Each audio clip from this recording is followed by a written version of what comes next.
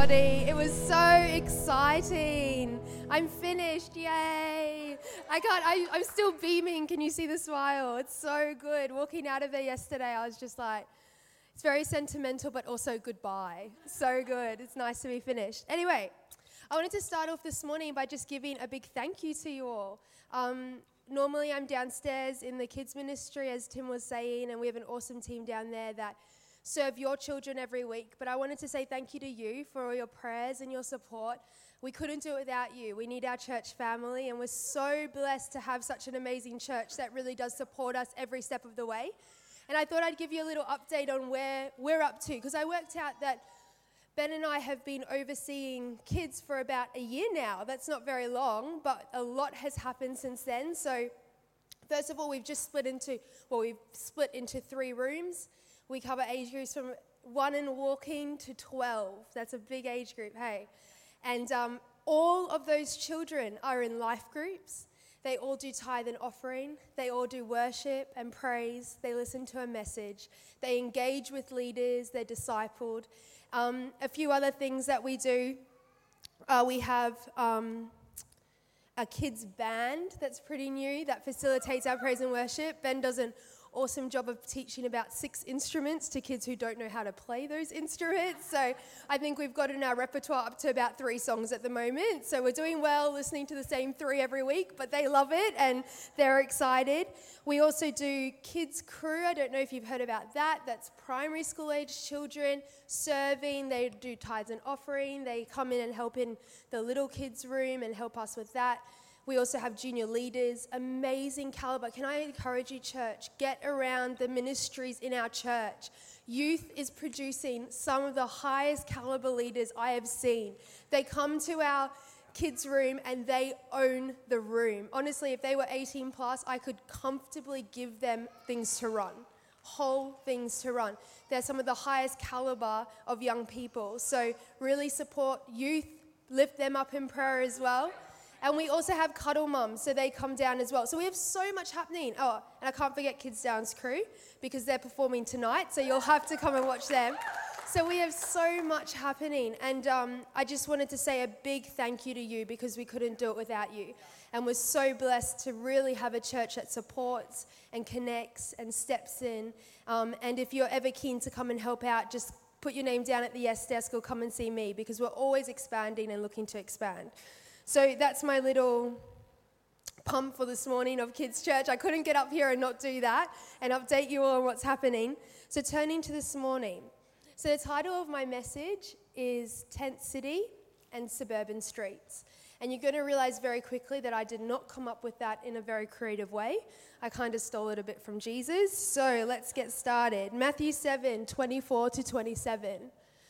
These words I speak to you are not incidental additions to your life, homeowner improvements to your standard of living. They are foundational words, words to build on. If you work these words into your life, you are like a smart carpenter who built his house on solid rock. Rain poured down, the river flooded, a tornado hit, but nothing moved that house. It was fixed to the rock. But if you just use my words in Bible studies and don't work them into your life, you are like a stupid carpenter who built his house on a sandy beach.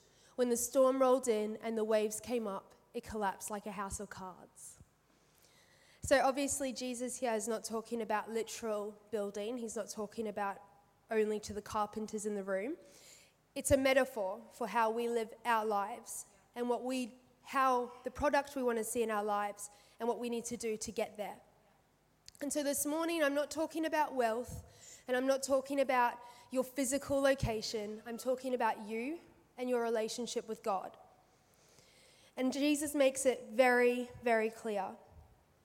I love that in this scripture he says, you take what you've been given and you either use it as a foundation or you use it as an addition. You see, we all have access. We all have access to God. We all have access to the fullness of a relationship with Jesus.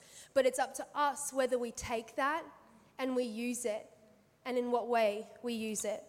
We either take the abundance we have been given and live there on houses made of rocks in suburban streets, or we take the abundance we've been given and we build in a way that we desire.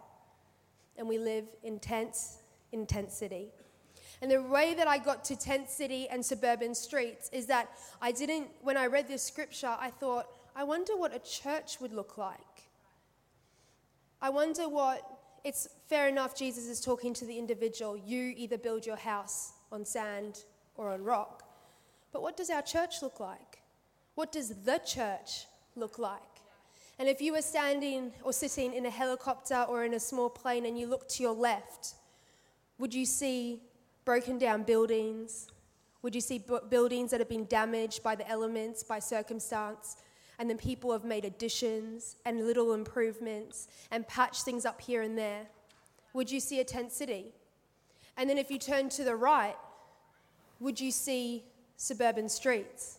Would you see a few leaves blown away on the trees, but other than that, it's all intact, it's all sturdy, it's all normal. And this is a town, but the two sides don't go together. It's either or. Your location is either in tent city, your location is in suburban streets. We choose. So the question isn't about size, it isn't about quality, it isn't about creativity, it isn't about what your house looks like, it's about location. Where are you building? We all have access to suburban streets. Our plot of land is waiting for us to build. And until we choose, we unwittingly pitch a tent in tent city on unsturdy ground. We choose. Where are we building? Point one, where are we building? So tent city attracts Christians who don't like to build foundations, who are not looking for stable or sturdy, who are in it for the short term, who are not sold on this location, who are uncertain, who believe but do not have personal revelation, who have good intention but don't back those intentions with action, who feel the effects of their circumstance, who do stuff but aren't sure why, and who don't understand the concept of building or investing. And then if we look at suburbia attracts Christians who are willing to invest, who take the time to build good foundations, who reap the benefits of sturdy walls and solid ground, who are protected from the effects of their circumstance, who are certain and have personal revelation, who are in it for the long haul, who do stuff and they know why, and who have godly intentions that produces godliness and godly fruit.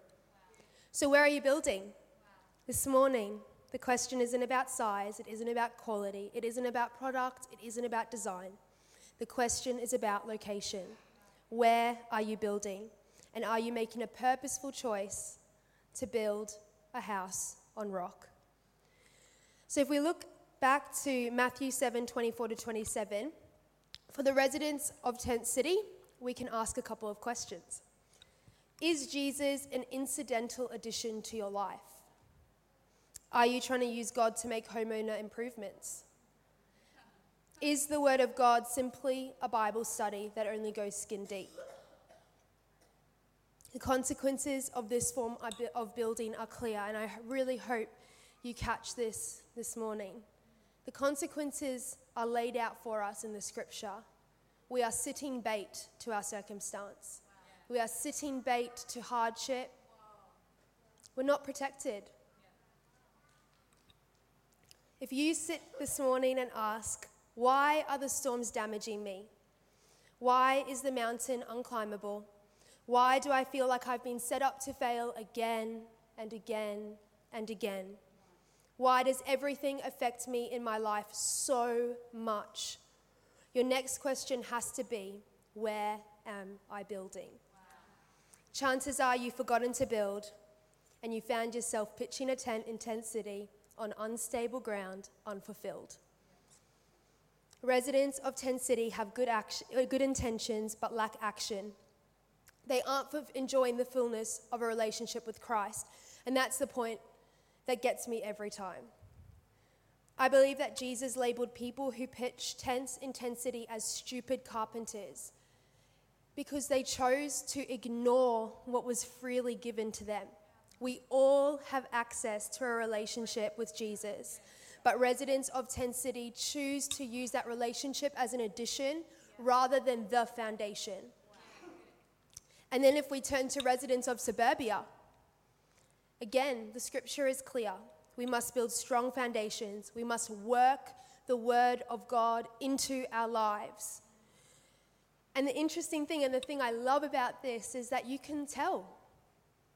You can see it. You can feel it. You can hear it.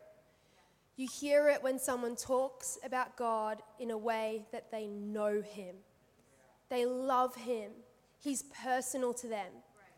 You hear it. Excuse me. You feel it when they stand firm on the word of God in a really tough situation. You feel that assuredness, that faith. And you see it through their diligence in purposefully building their relationship with God day in, day out, reading the word, fasting, tithing, coming to church, worshiping. All those things we know are put in place to build relationship. Residents of Suburbia have built themselves from the ground up with the right foundations. Can you see it? Can you feel it? Can you hear it? The fruit, the consequence, it's clear. It's written right there, plain to see. So it's your choice this morning. Are you invested? Are you building? We are either the smart carpenter or the stupid carpenter. We either have a house on sand or a house on rock.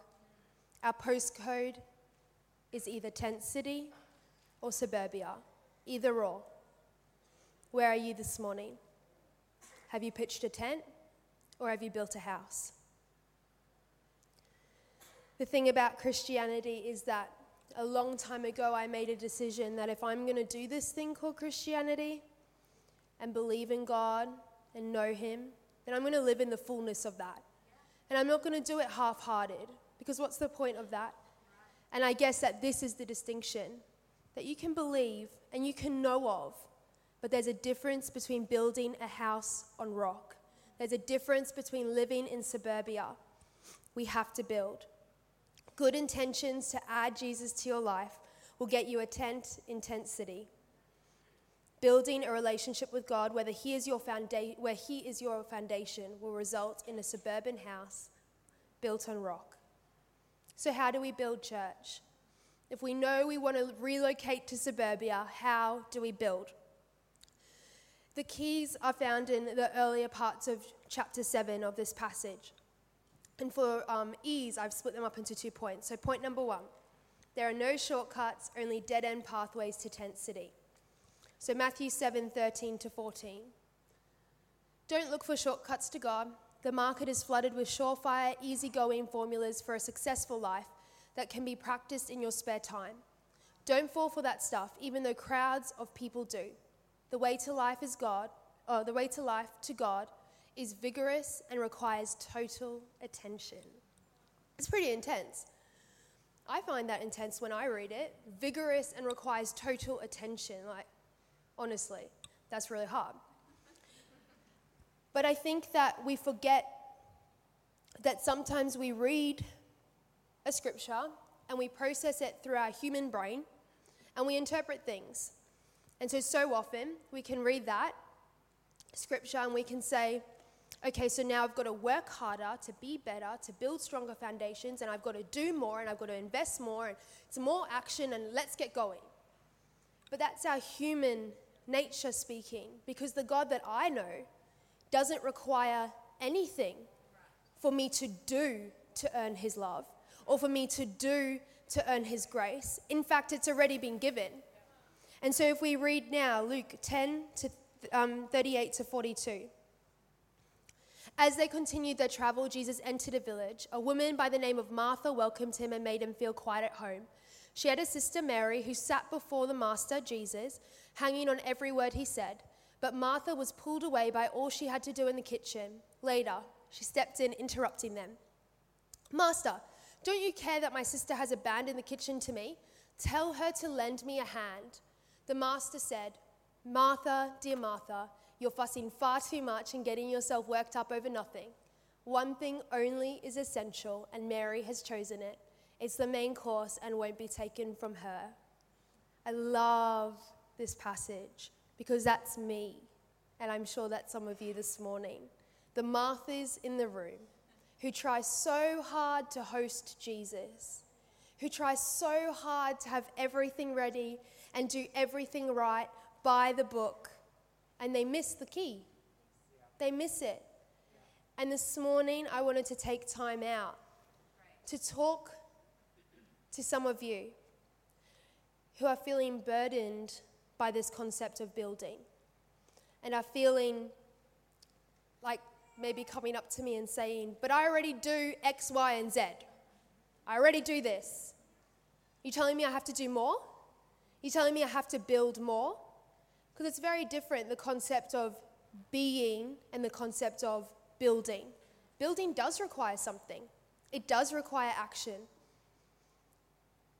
But it doesn't require striving, and it doesn't require your strength. You see, when we enter into a relationship with God, He is God, and we rest on that. And when you build a relationship, you don't do it through striving or pushing. You do it with Jesus. You do it with the Holy Trinity. And when you do that, you find strength. And that strength is forever. That strength does not lapse because He does not lapse. That strength is in you forever. Church, let's say no more. No more to burnt out, no more to worn out, no more to tired, no more to stressed, no more. And if you are in that place this morning,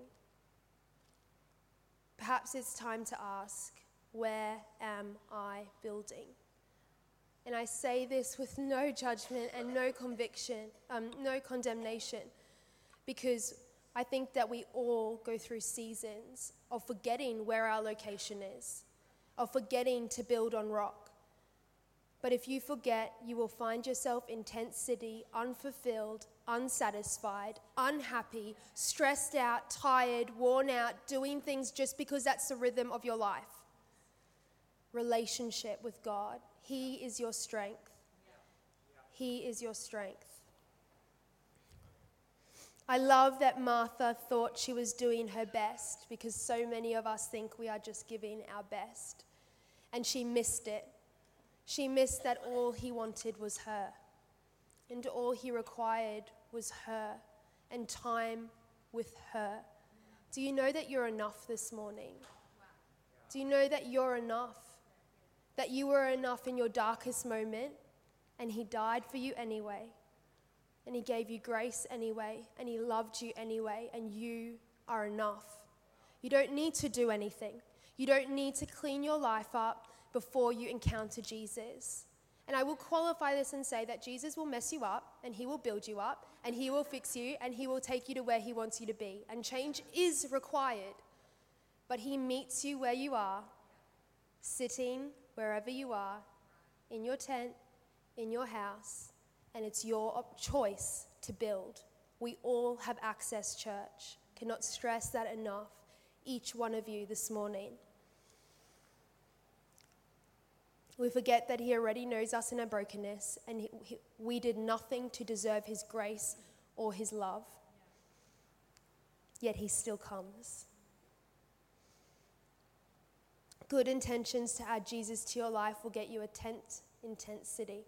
Intention isn't enough, unfortunately. Intention to wake up early and read your Bible isn't enough. Intention to start praying more, it isn't enough. Action, building, doing something, investing, building a foundation. So the first point, no shortcuts. Second point, relationship will always matter the most. Matthew 7:21-23. This is right before the scripture about the good carpenter and the stupid carpenter. "Not everyone who says to me, 'Lord, Lord,' will enter the kingdom of heaven, but only the one who does the will of my Father who is in heaven. Many will say to me on that day, Lord, Lord, we did not prophesy in your name, and in your name did we not prophesy in your name, and in your name drive out demons, and in your name perform many miracles? And then I will tell them plainly, I never knew you. Away from me. And I think the scripture just cuts out anything hazy you could have considered Christianity to be like, because either you know him or you don't. And that's pretty much the end of the subject. Either you know him or you don't. And it's really intense if you don't know God. Because the God that I know fought for me all the way along. And the God that I read about in the Bible fought for his people the whole time. It's so funny because I've worked on this part of this message for so long because I don't know how to put into words for you how much God desires relationship with you. I feel like I could just get up here and read the whole Bible and be like, do you get it now? Like, do you? Because it's throughout the whole thing. So how about we just read our word and understand? So I'm always just tempted to do that, but I won't do that to you. So if you want to take down a note, Romans 5 is a nice place to start if you're looking for something short. But another thing that was really funny was that Carolina posted this blog called Christmas Started in the Garden. And that's another amazing, creative post filled with imagery about how much God desires you and how much he wants relationship with you. So read that as well. But this is my attempt, okay? So you ready? My little synopsis. So if we look first in Genesis, the first book of the Bible, we see that God and Adam had direct, tangible, face-to-face relationship. Incredible. So did Eve when she was created. And then sin came, and sin interfered with that. And so for much of the Bible, we see this picture of God unable to have that direct relationship with his people, generally speaking.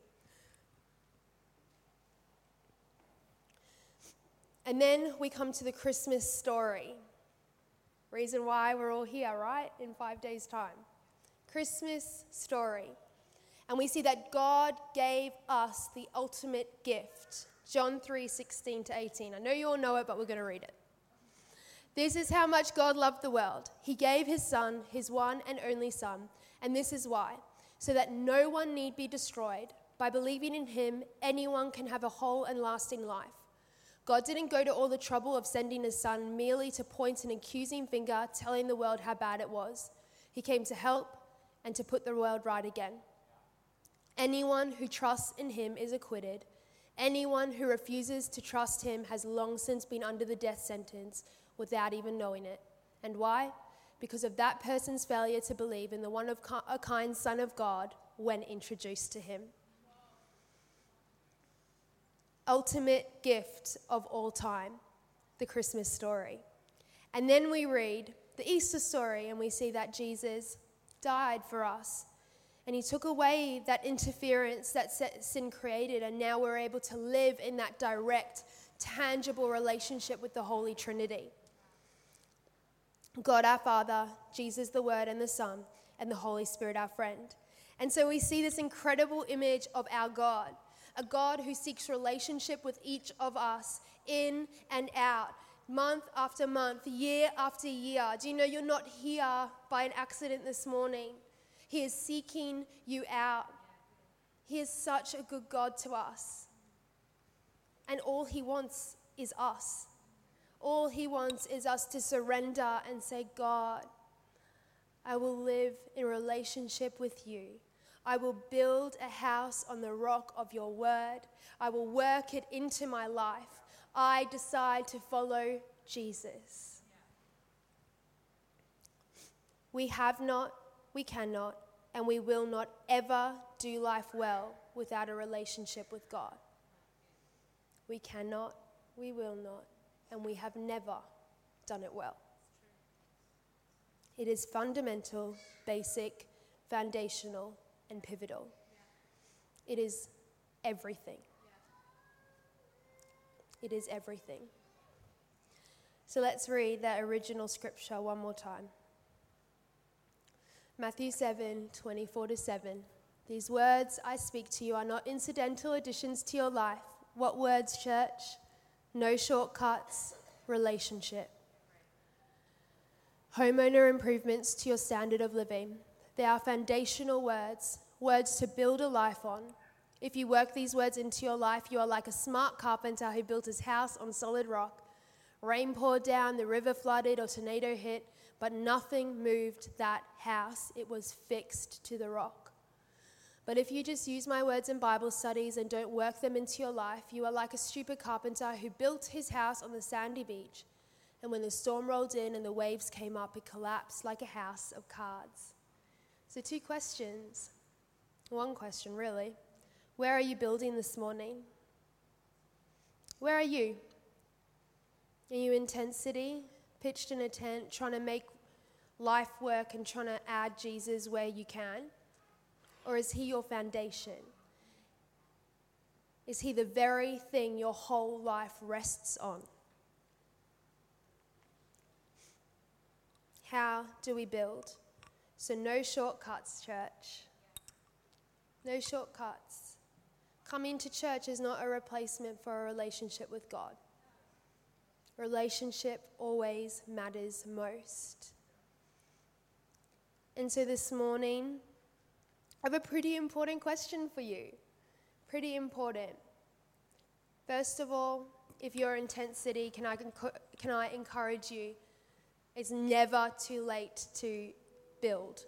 And it's never too late to decide that Jesus, you are worth it, and I will build my life on you. It's never too late.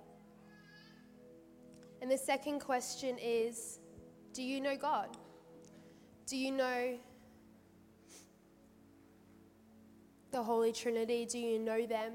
Are you in relationship with them? And I think that it's one thing to know of God, and I think many of us can say that. A lot of people can say that. But do you know him? Is he familiar with your world? Have you let him in? Have you been vulnerable? Have you accepted him as your God? And as we close our eyes this morning, I'd love to invite you that if you can close your eyes, guys, come on. We're respecting this moment.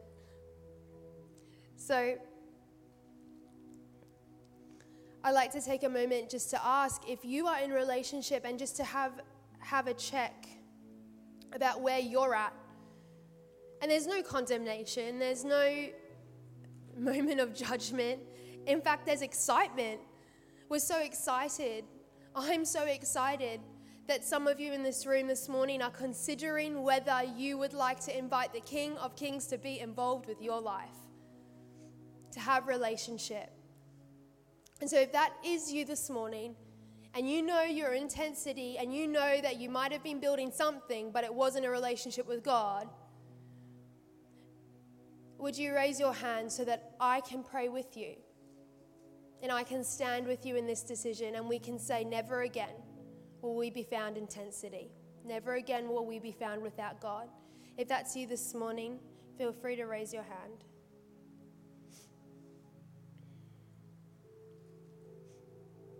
Thank you. Thank you. Congratulations. It's so exciting. So let's all say this prayer together, church. Stand with those ones and twos that have made that decision. Dear Jesus, I know you're here with me. Thank you for paying the debt I incurred. Was that too long for you? Should I try again? Thank you. I know you're here with me. Thank you for paying the debt I incurred. I'm sorry for doing it my own way. And today I hand over to you all my sins, all my failures, and all my mistakes. I choose to make this count for eternity. In your name, amen. Yay! If that was you this morning, make sure that you head to the Yes desk and get connected. It's really important that this isn't the end. This isn't the decision and then there's nothing else. we're a church family and we want to unite with you on this decision and make sure that you have the best start to your Christianity ever. Okay? And church, can I encourage you, keep building, keep reminding yourself it's relationship with God. That's what matters, not all this stuff. Relationship with God. Okay, so now we're going to pass back to Pastor Sam.